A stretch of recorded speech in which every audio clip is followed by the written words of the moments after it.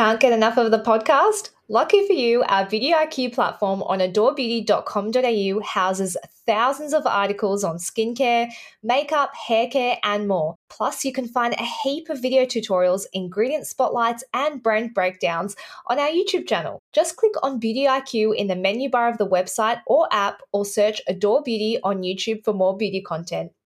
Welcome, everybody, to Beauty IQ, the podcast. I'm your host, Joanna Fleming. And I am your co-host, Hannah First. I do really love Vogue Beauty Secrets. Is that what it's called? Yes, I think so. I just love to see what celebrities use. Same. And how they actually do their own makeup. Because you see, like, on the Kardashians and stuff, you're like, oh, they've always got, you know, a makeup artist or a hairstylist. And, of course, they always look amazing if they've got a professional doing their glam every day. But I love to see what they do themselves. Me too. Some are great, some not so great. Yeah, some people like Hailey Bieber, which you'll hear a bonus episode about, like amazing, like great technique, really knows her makeup and her skincare, is just like a beauty girly. And then there's those that are just not. Well, I sent you a video over the weekend because I wanted to get you're probably more the makeup person than I am. Yeah. So it was Kate Hudson doing her brows, and you've seen this. So she basically does a dot at the front and then she starts to, it's quite aggressive, to really fill it in quite aggressively. And then she uses her fingers to just rough up her eyebrows. Well, I think she's using that to blend it because she's done it. She hasn't done light strokes. She's done like quite severe strokes, and so then she's using her finger to blend it out. And she says, I don't think you'll have ever seen this technique. And I was like, yep, you're right about that. Well, what do you think of that technique? Look, I think there's a right technique in makeup, but it's kind of whatever works for you. I think whatever you feel works in your makeup routine, that's fine. Like, keep doing whatever you want to do. What she's doing there, I think she's probably had her eyebrows done by Anastasia before, because that technique, she lines her eyebrow pencil up with the bridge of her nose on one side. Yep. And if you look at yourself in the mirror and you line a pencil up next to your nose, like going vertically, that's where your eyebrow should start. And then you bring it out to the edge of your nose, and that's where your arch should be. And then the edge of your eye is where the end of your eyebrow should be. So I reckon she has had her eyebrows done before, and Anastasia has said, here's how you should start filling in your brows. Don't fill them any closer than that. And she's gone, okay, cool. I'm going to dot it there. And then I know where to start. And then I'm just going to colour in the rest. And then I'm just going to wipe it out. And I mean, I would normally recommend using a spoolie to blend in your pencil. So if you've done even light strokes, you can then use your spoolie to disperse the crayon and the colour a little bit, which is what I do. I use a pencil for my brows, but I'll then use a spoolie and go through my eyebrows backwards. So you're kind of like lifting all of the hairs and really getting the product through so that it looks more natural and like there's not deliberate strokes in there. But it depends how thick your eyebrows are. We both have really thick eyebrows. So, yeah, if I had finer eyebrows, I think I'd maybe have a different technique. Hers seemed a little bit sparse. Hers seemed more sparse, and she's fairer in colouring than us. So, look, she's found her technique, and they actually didn't look bad at the end. When I saw her start to do it, I was like, oh. And then they turned out all right. Was Vogue Beauty Secrets, was that the one where Gwyneth did the dabbing of SPF? The dabbing of the sunscreen as a highlighter. I'm surprised that went live. Same, because as like a content manager, I would have gone, that's actually misinformation, so we can't publish that. But I guess if that's what the celebrity has produced and that's exactly what they do, you wouldn't be providing their routine if you cut that out. Yeah, that was an interesting one. Really, is the content manager of Vogue going to go back to Gwyneth Paltrow and be like, hey, P.S., you shouldn't do that. Shouldn't do this. You're about to horrify half the world. As someone that works in content as well, that gives me heart palpitations, the thought of like, hi. Well, we have to do it quite regularly. And for those that aren't in roles like this, when you're working with influencers that aren't in beauty, sometimes you do have to go back to them and say, sorry, but the amount of sunscreen you applied isn't correct. We don't want that to be portrayed as the correct amount of sunscreen to use, or you shouldn't be using the dropper on your face. So can we just reshoot that so that it's not touching your face? Things like that. It's awkward, but like you kind of have to make sure that they're portraying the product correctly at the end of the day, which Vogue didn't do, but that's fine. That's their prerogative. Well, anyway, Jo, what is on today's episode? So on today's episode, we are actually chatting. I'm so excited for this. We're chatting to someone from Embarrassing Bodies Down Under. Amazing. I love this. We're talking embarrassing, but I don't know how we've gotten through this many episodes of this podcast without doing that yet. But we've got Dr. Brad McKay coming on, so we're very excited for that. And then you and I are creating a whole makeup kit for under $150, which we both really struggle to do. I haven't tried that many cheap. I sent Jo an email and I said, I haven't really tried that many cheap products. Lucky I have. I went through and I actually was surprised that I tried more than I thought I had. Yeah. And of course, our products we didn't know we needed. So Hannah and I have already discussed how excited we are for this particular chat with Dr. Brad McKay. He's an Australian doctor, author, and appeared on Embarrassing Bodies Down Under. Welcome to the podcast. Thank you for having me. It's our pleasure. We're super excited. Embarrassing Bodies is like pretty much the reason we do one of the segments on this podcast called our Cringy Combo. And we cover all the things that are normally considered taboo or people don't like to talk about. And I think that's the whole ethos of Embarrassing Bodies. Yeah, that's my whole life. Working as a GP, doing a lot of sexual health. Yeah. This show is kind of dedicated to decreasing that stigma and raising awareness around taboo topics. What was it actually like working on the show? It was kind of surreal. Like I ended up getting headhunted for the show originally. So I got this weird call out of the blue saying, would you be interested in appearing on your favorite show ever? Best day of your life. What? Yeah, so I just thought I was being punked because I've loved Embarrassing Bodies from the UK for years. And then, being asked to do the Australian version, I was just like, oh my God, totally over the moon. So from that, working in general practice, I'd done a little bit of TV work with The Project on Channel 10 and then was sort of thrown into a truck in the middle of Parramatta or down in Dandenong and then having cameras going and trying to do my normal day job. Wow. As I normally would. Forget the cameras are there. Yeah, interview patients, get a good history, examine them, and trying to make them really comfortable when you have a camera sort of shining right at your groin. So do they literally walk in off the street or are they encouraged to come to the van from another GP clinic or something? Some of the patients that we saw, we sort of had connections or specialists had a particular case that they were really interested in and they thought that that would be good for the general public to see as well. So that was really awesome. Okay. And then we also we turned up the truck in Dandenong, we turned up in Parramatta and people literally just came in off the street. Was there a sign saying that you're filming? And we would just take our truck into the middle of the local shopping centre with big Embarrassing Bodies Down Under signs and everyone sort of trusted the brand already. A few people I would sort of say, oh, well, why are you here? Why are you sharing your story with the world when you've sort of been embarrassed about talking about it previously? And often off camera, they'd say, well, we just sort of trust the doctors that are going to be part of the show. And we know that we're not going to be ridiculed. We know that we're not going to be laughed at. We know that our problem will be taken seriously and respectfully. And that's why we're here, which is great for the brand of Embarrassing Bodies, but terrible for the brand of general practitioners around Australia when people don't feel comfortable to see their own doctor about it. What were the concerns from patients that you saw coming up throughout the show? Were there any themes that came up with patients? Yeah, so one of the themes was just really tricky, rare problems that often people had seen doctors previously and just hadn't been getting an appropriate diagnosis and didn't know where to go with management, sort of got to the end of a line and didn't really know what the next step was. And so we saw a lot of those patients come through and were able to tap into expert opinions and try to figure out the puzzle for them. So that was really satisfying. The other part was just really, really common everyday things. So we saw so many people coming in with psoriasis, a flaky skin disorder, sort of treat it with steroids and it gets better and then you stop using steroids and then it comes back again. And so there were just lots and lots of people that sort of wanted a definitive cure for a chronic problem. We had to turn away people in the end who had psoriasis because we're we've already got so many cases. Yeah. So, and again, we were showing the worst of the worst. So I think one of our patients had what he described as nappy rash, with like terrible like perianal psoriasis, so all around his backside. So every time he's wiping with toilet paper, bleeding, painful, horrible. So it was sort of like encouraging for a lot of people who did have like common everyday psoriasis in other areas of their body. It sort of just normalized things a lot. I guess in terms of the severity of the cases that you were seeing, we see quite full-on cases over in the UK, and our health system is quite good here. I won't say it's the best ever, but it's quite good.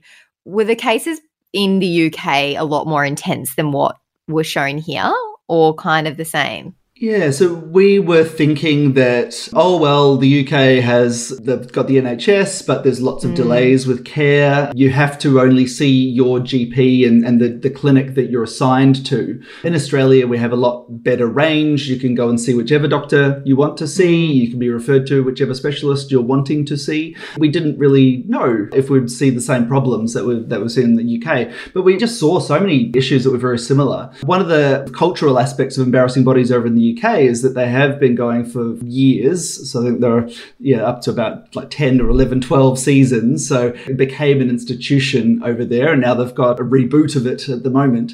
But over that time, it also filtered through, and they got more and more sort of really crazy cases from mining people in society and growing that brand. So certainly from having a first season in Australia, we still saw lots and lots of extreme things. If we were able to keep on going and have further seasons, you don't know what you'll really find around the traps of Australia. That's so interesting that in the UK you have to see the same doctor. I didn't realise. When you move over there, you need to register with the clinic. So, yeah. And what happens if your doctor's busy and you've got an emergency? Then you wait for about 3 to 4 weeks or longer. Yeah, it's a long time. Yeah. So what was the most memorable story from your time on Embarrassing Bodies Down Under from that first season? There were lots of memorable stories. The one that that I loved the most was really quite simple. And it was a young girl who came in, and she was basically telling me that she was really worried about not having a chin. When you sort of like look at her, you're like, what's the problem? Like, I don't see what the major issue is. But she also like styled her hair forward a little bit to sort of cover up and camouflage things. But when she like pulled her hair back and put her chin up, you could just sort of see that her chin hadn't grown properly. And so she just was always self-conscious about this problem. So every time she looked in the mirror, it was just an issue for her. She was camouflaging it to look fine in other people's eyes. But when she brought it up, it was like, okay, well, we need to be dealing with this. And so she ended up getting a chin plant. It wasn't anything too crazy. Like sometimes we'll break people's jaws and then bring their jaws forward. She didn't want to go through all of that for it, and her teeth were actually aligned okay, so she didn't have to. It was just a simple chin plant, a chin implant of silicone that was inserted just underneath the skin, and it just advanced her chin out, so it was at a normal level like everybody else. Yeah, she came back in to be seen, the post-op interview with myself, and it was always this joyous experience because you could just see how much of a difference it was changing in her confidence and her ability to just like talk genuinely about it. And it was just such a pleasure to be part of that process and see her gain so much confidence. What shocked me about like the UK seasons is that people will walk around with like a gaping wound on their leg and like just pack it every day, put a cover over it and just get on with their day. And then they come in and they're like, yeah, it's fine. I just do this every day. Like, did you come across any of that where you're just like, how is this person living with this day in, day out? Did you encounter cases like that? Yeah, all the time. One of the other cases who came at the doors was a really lovely guy. He, like, you couldn't tell anything from looking at him, but he complained of having a testicle the size of a mango. Over a period of about sort of 6 to 8 months, a cyst around his testicle had started to grow. And so it got to about the size of an apple, then an orange, and then... And he hadn't been to his doctor. Well, he'd seen a doctor and had a bit of a workup. So it was on a really long waiting list for surgery, which is just extreme. But in the meantime, it was sort of like a lesson that you really need to advocate for your care. So he had done what he thought he could do. And he had put himself on the waiting list and he'd talked to a surgeon about it and everything was set to go. And so he was just waiting. But in the meantime, like this orange was becoming a mango. He was in a situation where he couldn't wear underwear. He came in wearing khaki shorts, like camo shorts, because he couldn't fit into any of his other clothing. He couldn't work because it was impossible for him to drive because he couldn't push his foot on the accelerator or the brake because his testicle was in the way. Oh my God. And so it was affecting his ability to finance him and his family, now starting to get in a lot of pain as well. So he was sort of like coming in to talk about the testicle, but also like talk about pain relief for it and sort of like see what could be done sooner regarding an operation. So yeah, people put up with things for a lot. And yeah, sometimes if things are getting worse, if you're on the surgical list, but you're in a lot more agony, and if that lump is growing a lot bigger, then you need to not wait. You need to be talking with your GP. You need to be seeing the surgeon again. You need to be advocating for your own health so you can get some solutions earlier. That's actually a really good point. And it was leading into my next question, which was obviously there's not embarrassing bodies on every corner and we can't all walk in there. But how would you encourage people to normalize talking to your GP about anything and everything if something like that does pop up that you're not that comfortable talking about? How can you approach it with your GP? I approach it from being a GP, so I'm a little bit biased in my view. So I think one thing is if you've got a GP who you see all the time, but you really don't like them and you don't get along with them and you're worried that if you say something embarrassing that they'll react oddly, then get another GP. Yeah. Like there's lots of us around. And sometimes we sort of get in a routine, we get in a rut, we see the same GP that our parents have seen. And so often you do need to advocate for yourself and you need to find somebody separate from your family because otherwise you're not going to get the care that you need and you're not going to be feeling able to be honest with your health practitioner. So I think that's important. I think a lot of people rely on bulk billing general practitioners as well, and that's getting a little bit more rare as time goes on because the government's not funding general practices as much as what they need to and haven't been doing that for decades. And so you get to a situation where often people are seeing a doctor and they're having it bulk billed because they're not paying for it, but then they're also not getting the service that they're needing. I think one of the key parts of it is to preface what you're saying. So if you're about to show them some part of your body that you're deeply embarrassed about, it's always good to say, okay, I would like to share with you a problem that I've had for a long time. And I'd like to share this problem with you because if you're there going, oh my God, yes, I've got this weird symptom and I think I've got cancer, then tell your doctor that that's your worry about it. Or else if it is something that's really embarrassing or intimate, say like, I'm wanting to share this problem with you because I've been dealing with it for a couple of years now. I've never shown anybody else before and I'm deeply embarrassed about it and I am desperate for your assistance and your care. And if you're prefacing it in that way, then whatever you say, whatever lump or bump or rash that you're going to show your doctor, then hopefully they will be able to treat you with respect and be able to address those issues in a respectful manner and also be able to answer those questions and say, look, it's unsightly, but it's not cancer. You're not going to die from this. This is okay. There is treatment for this. It sort of gives us a bit of a guide for how we need to approach the issue and what will actually be reassuring for you at the end of the consultation. That's a really good insight. I actually found my doctor through word of mouth. I was talking to my friend about what doctor she goes to. She's like, I go to this lady. I was like, oh, okay, I'll try her. I haven't been to like a good one yet. And I ended up sticking with this doctor. And she was great because like my friend had recommended her. She had a really good experience. I was like, oh, fantastic. Yeah. I often find that word of mouth through friends is really good because if you get along well with your friend and your friend gets along well with your GP, then often like your personality styles mix really well. So I'll often like see just whole groups of friends will come in separately and they'll say, oh yeah, my friend told me about you. Like they're obviously talking about me at the pub or something. Yeah. You kind of like know their sense of humor and you know that you're going to interact quite well. Yeah. Well, thank you so much for joining us today to chat all things embarrassing bodies. We've absolutely loved getting some insights from you, and I feel like I'm going to spend tonight watching reruns. I've been inspired to go back and watch the old episodes. Thank you so much for joining us today, Dr. Brad. Well, there's no shame. We're all the same. Thank you for having me. Okay, now our producer Kiara set this task for us to create a whole makeup kit for under 150. I think we've done this years ago. I have this feeling that we've done this before. I don't think I would have participated because I do not wear cheap makeup.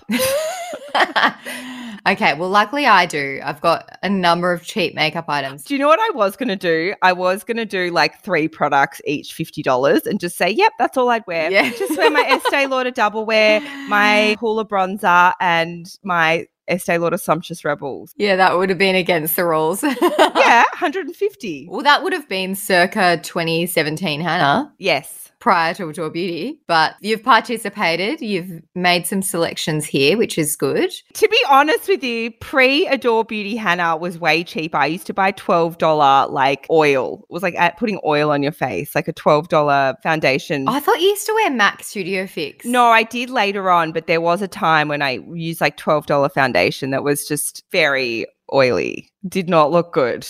Not for me. Well, I've used nearly every single product I've recommended. There's one product in my list that I haven't used myself. So I'm going to start with primer. Have you got a primer in yours? No. Off to a great start. No. Listen, I chose a matte foundation, so I'm just going to use my moisturizer. Okay. Yep. All right. Yep. Okay. No worries. I haven't tried any cheapy primers. No, that's okay. That's okay. It's fine. I chose the designer brand Skin Quencher Primer, which is $15. It's in blue packaging. It's really nice and hydrating, great for, I would say, normal to combo to slightly dry skins. Oilier skins probably want something a little bit more mattifying, and our very dry skins, I would be using like a cream underneath, like a It Cosmetics Confidence in a Cream kind of vibe. But that's really nice primer. Foundation I found really tricky because I thought I had a budget one, but it didn't fit into the 150. So I've got 2 options there. So one is semi-budget and then the other's budget. So what's yours? What did you pick? I haven't tried this, sorry, but it has 125-star reviews on the website. Megan loves this one. Great. The reason I chose this was because I'd heard other people saying it was really good. Yeah. It's the Maybelline Fit Me Matte and Poreless. Got a lot of 5-star reviews on the website. It's only $21.95. And I felt like that really sounded like it would fit my skin, matte and poreless. Exactly what I'm looking for. Does Megan like that one? Megan loves that one. Okay. Yeah, swears by it. My first selection was going to be the L'Oreal Paris True Match Nude Plumping Tinted Serum, which I absolutely love. It's such a good product. I honestly think that you should give it a whirl. It's so nice for summer. It just gives you the most beautiful luminous glow. Every time I wear it, people are like, oh my God, your skin looks so nice. And I'm like, it's literally the foundation. I've seen some Instagram videos on that. It does look really nice. It's $40, but most of the time you can get L'Oreal Paris on sale somewhere. So honestly, I feel like it would fit into the budget if we were considering it on sale. But the other one that I put in was the designer brand's Hydrating Luminous Foundation, which is $20. I haven't had a bottle of that for a long time, but I used to be obsessed with it. Early days of this podcast, I would talk about it all the time. And on my Instagram, I would talk about it all the time. $20, excellent formula, stunning for normal to dry skins. It is really hydrating. It's glowy. It's just gorgeous. I think they wanted to emulate Giorgio Armani Luminous Silk with it when they created it, but I don't know. Could be wrong. Concealer. I've selected the designer brand's Skin Renew Concealer. So hydrating ceramide infused concealer. I only really use concealer just under the eyes. And actually, even though I like a matte foundation, I don't like a matte concealer. I find that goes a little bit too cakey under my eyes. That one is $16.99. Bargain. Absolute bargain. It's also got the doe foot applicator and a sponge applicator. What's yours? I went with the Maybelline Instant Age Rewind Eraser Concealer. That's $20. I've used that for a long time. I've still got one here. That's the one with a little sponge on the end. Most of you would have seen it around somewhere. A lot of people use it. It's just a really nice concealer. I don't like the applicator, if I'm being honest. Like, I feel like it could have been in a doe foot, but I mean, the sponge is easy to apply, but I just always wonder, like, oh, should I be cleaning that? Yeah. But yeah, I don't know. That's my selection for concealer, and it is a really good concealer. What do we got next? Bronzer. I went for the e.l.f. Primer Infused Bronzer. This is the one I haven't used before. It's $14, and I realized that I'm missing a brow product from my list. Now that I look at yours, missing a brow product. So I've definitely gone over. I did notice that, but I didn't say anything. But I can, off the top of my head, literally without looking at the website, I can recommend the Designer Brands pencil. I don't know what the name is. It's got a little angled tip. And also this, I think it's called Skinny Brow by L'Oreal Paris, I want to say. I've used both of those. I've really liked them. So they can be my selections. I couldn't tell you how much they are because I'm not looking at them on the site. But what did you go for bronzer and brows? So I actually did bronzer / eyeshadow. Ah, good idea. The Balm have got really good bronzers. Like I initially was like, and blushes. Yeah, like how am I going to do it? Like I wanted to just choose the mini Benefit because it was $30, but I was like, that's cheating. So it's the Balm Bahama Mama. It's their bronzer, but they also have Take Home, the bronze anti-orange bronzer. They've got like quite a few different bronzers. They've got Sexy Mama. Love all the names. So you can sort of choose the one that is right for your skin tone. That one is $22.95. I obviously for blush picked the L'Oreal Paris Million Dollar Baby, which I've talked about a lot as well across this podcast and my own Instagram. Is that powder or is it cream? It's a powder. It's a powder one. And I usually will put my cream blush underneath, my Huda Beauty blush stick, and then I'll put this over the top. This is $30, but again, with L'Oreal Paris, you can get it on sale a lot of the time. I picked an eye palette because I didn't think to use my bronzer. I got the Designer Brands Peach Goddess eye palette, which is $13. That's such a bargain. Absolute bargain. $13 for an eye palette. There's a lot in there. It's not like a one pot. That's crazy. $13 for a whole eye palette. So it's, amazing. So I've chosen the Maybelline Cheek Heat Gel Cream Blush. I felt like someone said that this was like a dupe for the Glossier. So it's a water-based formula. It's got a sheer finish. So it's a cream gel blush. $16.95. Oh, so good. Good little dupe. Mascara. This was easy because I use budget mascaras. I thought this one would be more like the $15 mark, but it's actually $29. The L'Oreal Paris Telescopic Mascara in the gold tube. What did you go with? Because you like the Estee Lauder. I had to choose a tubing mascara. So it's the Maybelline Snap Mascara Waterproof Defining Mascara. So that one is a waterproof tubing mascara, and I actually saw it on Hannah English. She posted about that being a good, affordable tubing mascara. Ah, okay. Yeah. It's hard to find. Oh, it's easier now to find affordable tubing mascaras, which if you don't know what that is, it like tubes your lashes so that you don't get like the panda eyes. Yeah, great for oily skins and etc. I think lastly for me it's lips. So I went with the Designer Brands Lavish Lip Gloss, which I have tried before. $10. Cheap. Very cheap. Mine's a little bit more expensive, but mine's a plumping gloss. I used to be obsessed with this. I love like lip plumping gloss. Like I used to be so obsessed with it. That doesn't surprise me. My only issue with lip plumping gloss is like that only lasts. Like I feel like it only plumps your lips while it's stinging and then it like doesn't anymore. If anyone wants to see a video on all of the lip plumping glosses that we actually have one on YouTube that only went up recently, and Chloe tried pretty much all of the lip plumping glosses that we have. That sounds really good. So go and check that out if you want to see how they look. Yeah, so I remember trying this ages ago. It's the e.l.f. lip plumping gloss. It's only $16, which is actually really affordable for a plumping gloss because like I remember back in the day, I think I went into like, I won't say the name, but I went into a beauty store. It was going to be like $40 for like a lip plumping gloss. It's like they're putting a premium on just like, what's the active ingredient? Like chili? I think it's usually peppermint oil. Oh, okay. I believe. Yeah. There's probably some other elements in there as well, but I think a lot of them do contain peppermint oil. Yes, that is mine. The only thing that I had on my list that I hadn't tried, but I feel like I need a contour, like a cream contour. I don't know how I'd survive without it. I haven't tried this, but it had good reviews. Barry M Chisel Cheek Contour Creams Duo, $19.95. But I read the reviews and it actually sounded like people said it was really good.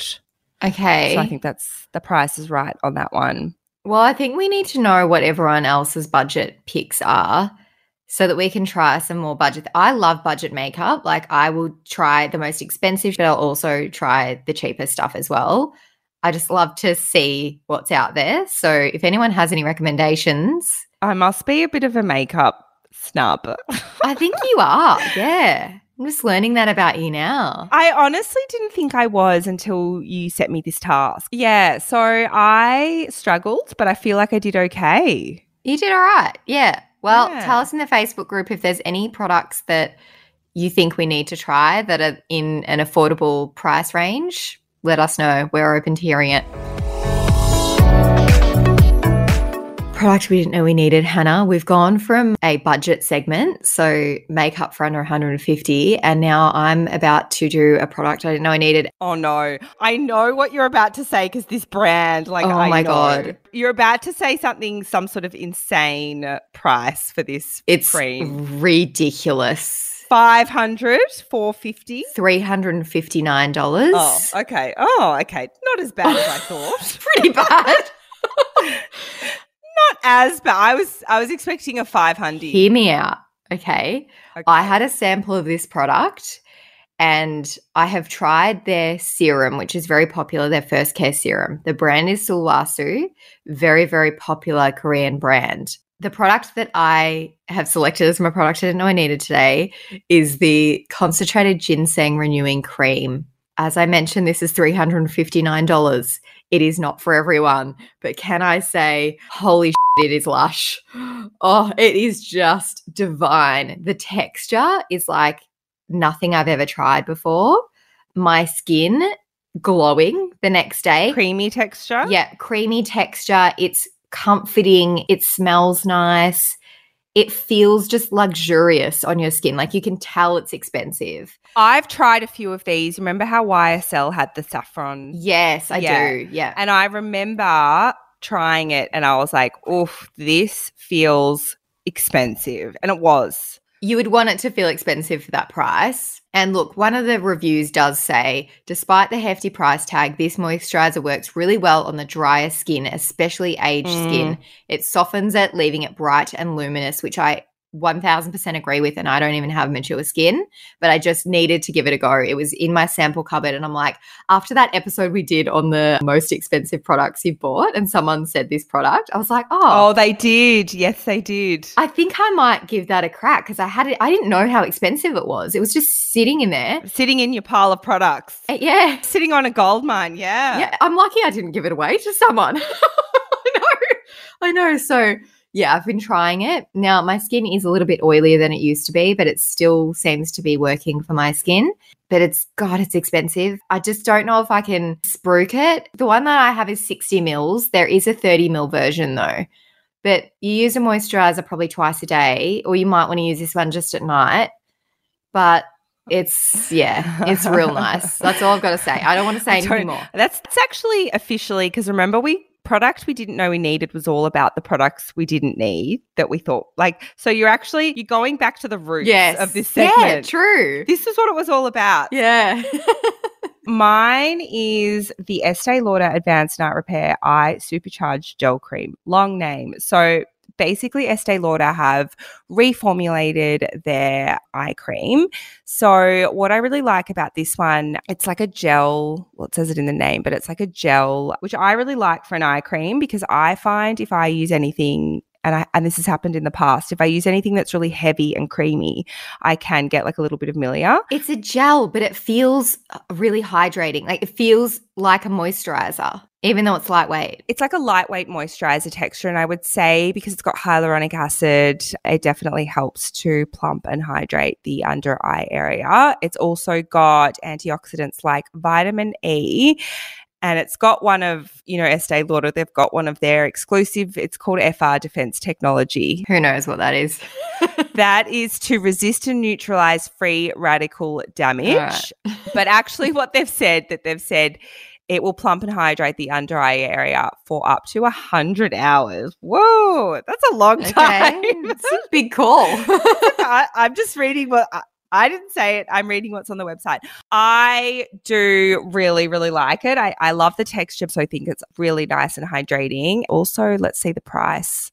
Yes, it is quite expensive. It's $118. But someone did say in the reviews it was expensive but worth it. She said it's got a great smooth gel texture and feels very luxurious. Agree. So I would definitely agree with that. If you're looking for a new eye cream, I would really, and especially if you like the Estee Lauder Advanced Night Repair, I think you'll really, really like this. I need to crack open a new Advanced Night Repair. I finished one a couple of months ago and I just forget all the things that I used to have. I do really, we talk about that a lot. We both really like that serum. I really do like it. Yeah, and I do like that eye cream as well. Eye gel, whatever they want to call it. It's a gel cream, actually. Joanna. Sorry, gel cream. Gel cream. My dash apologies. Cream. Well, no, they spell it creme. Gel creme. Gel creme. Yep. Sorry, my apologies.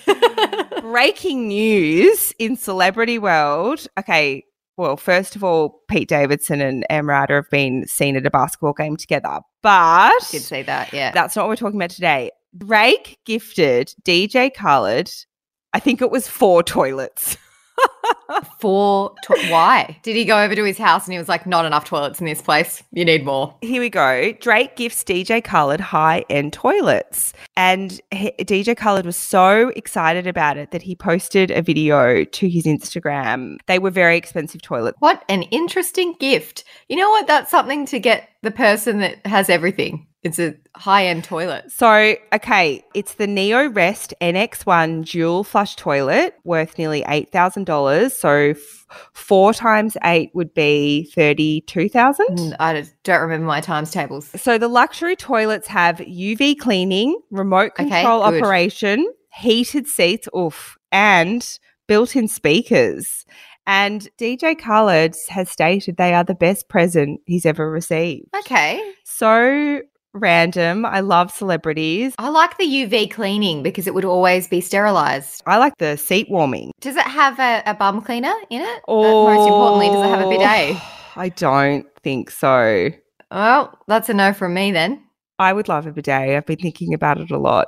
You know, you can just get an attachment from like Bunnings and attach it to your toilet and you can just have like the bum gun. I need a bum gun. Why don't I get that for you for your birthday? Thank you. I miss the bum gun. Yeah. Okay.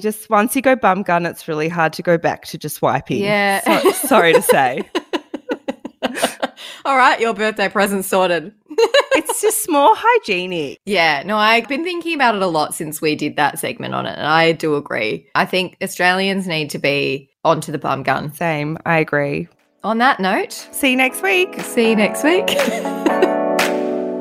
Thanks everyone for joining us today.